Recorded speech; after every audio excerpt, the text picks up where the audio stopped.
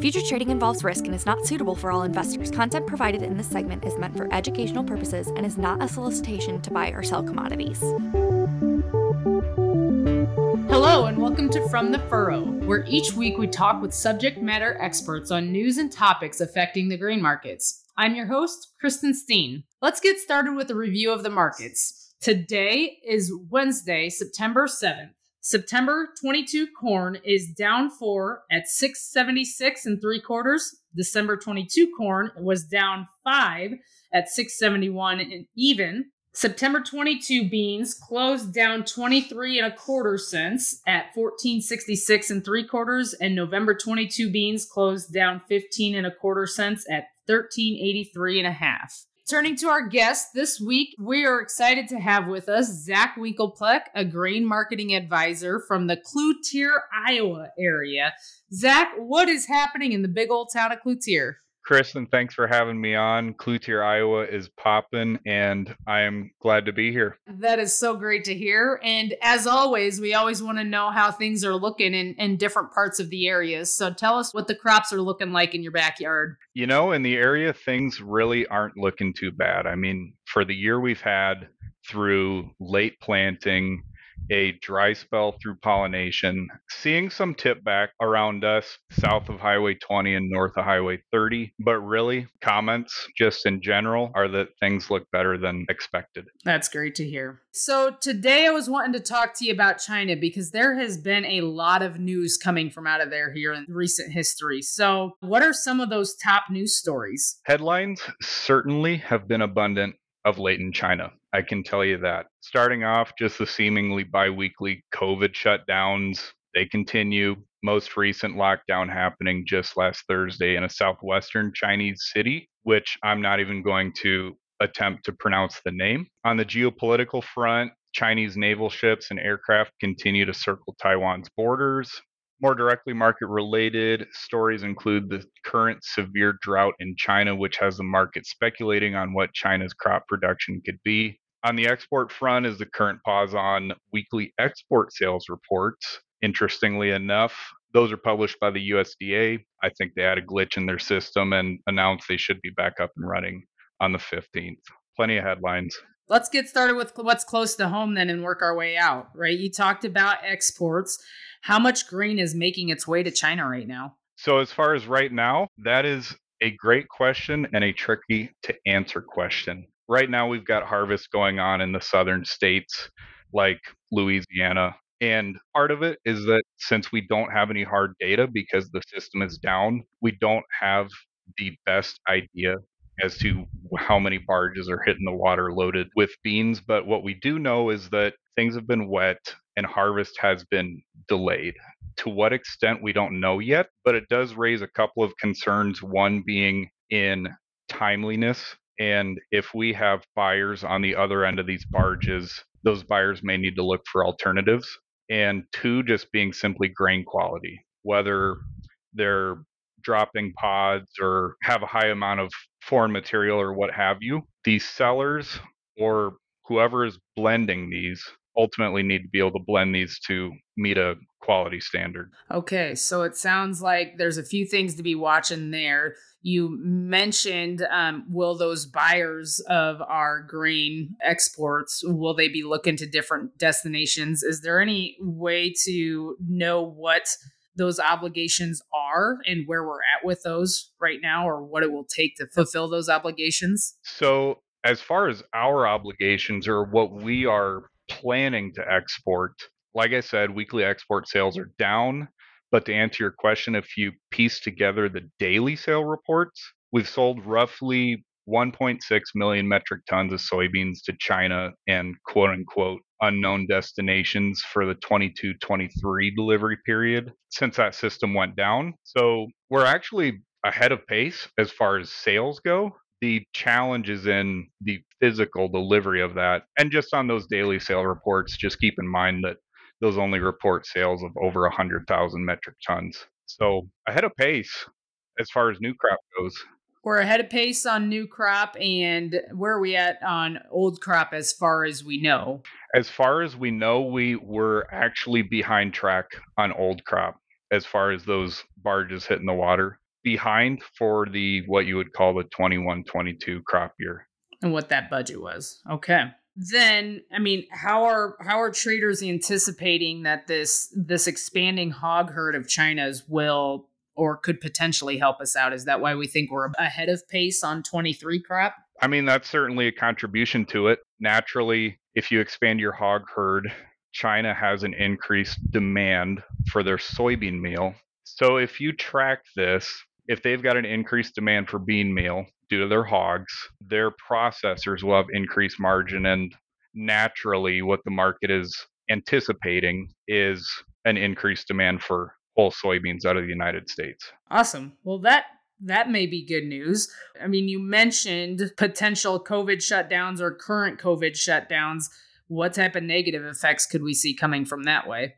End of the day, their economy is definitely not immune to the economic impact from these COVID lockdowns. If their economy continues to weaken, which it already has, that would definitely be a real risk as far as export from us or their appetite for our product.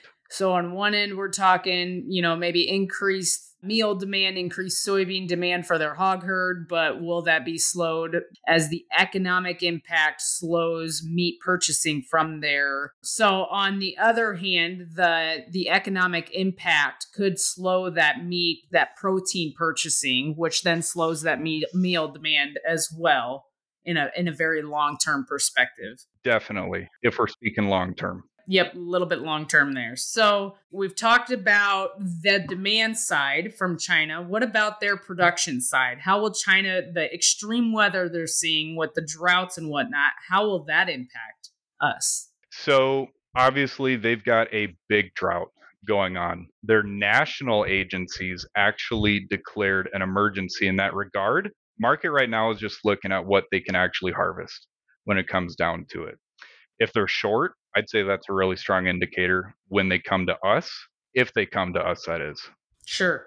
And from what I understand, their main growing region is actually receiving more rain, kind of like what you would consider their corn belt is not being as affected as poorly, correct? Yep, that'd be correct. That's good news. We had a rally based on this news story, but if you actually look into the data or, like you said, where their corn belt, quote unquote, actually is, it seemed like less of an emergency as far as world supply goes than what was initially anticipated. On tight stocks, any sort of drought headline is going to gain the attention, Oh, yeah. but longer term thinking, it might not impact us as much as we were initially thinking. So if there are any gaps, is it likely that China will instead look to Brazil and the rest of South America to fill those, or will we be their market?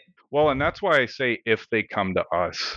That's a real question. And honestly, Brazil actually has an agreement with China where China essentially widened or made their restrictions less restrictive, so to speak, in that they're allowing more varieties of grain to come out of Brazil if necessary. So that I would say is a real risk. And just big picture speaking, the US isn't necessarily China's number one top pick when it comes to buying grain.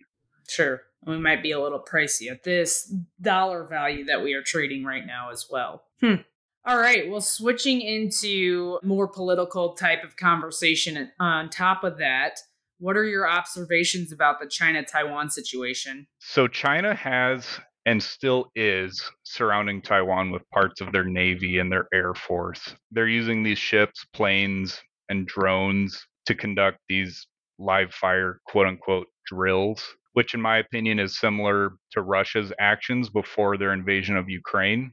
Not to say that it plays out that way one way or the other, but loaded question. But if Taiwan was invaded and the US intervened, this would be a significant risk to our markets if Chinese demand were to slow down or stop in retaliation. And so explain that to our crowd a little bit more, right? So we're thinking that we would cut off exports to China or they would go into war mode. Where's your head there? Yep. So without getting too speculative, right? Look at how we retaliated with Russia invaded Ukraine. I would say that's a parallel that could definitely be drawn. The United States stands with Taiwan and respects and believes that Taiwan is its own state, separate from China. China's belief is that Taiwan should be essentially a part of China, just like how Russia feels with Ukraine. So, end of day, if China goes ahead and they invade Taiwan, hypothetically, that would more than likely cause the United States to impose some sort of discipline or retaliation to China's action. China, like we saw in the trade war, is not afraid to fight back. So that's where I would say, in turn, the risk is to our markets.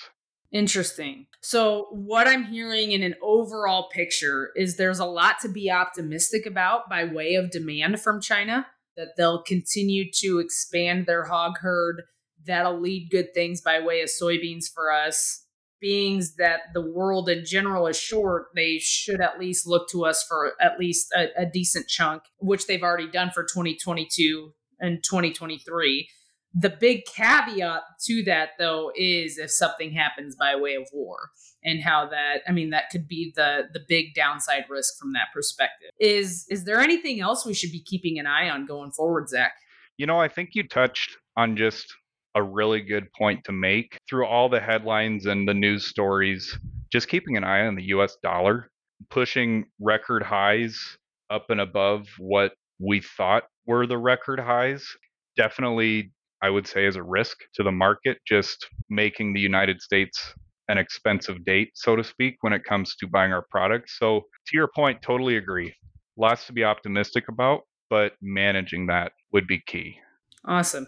And how might people be able to get a hold of you to learn more about managing that? So you can reach me or any of my grain team at 608-960-4771. I think it's actually in the description. Or you can reach me directly at ztw@ever.ag. Awesome. Well, thank you very much, Zach, for your time and for all the information centered around China. Thanks, Kristen. We really appreciate it. And thank you all for listening. We look forward to touching base with you again next week.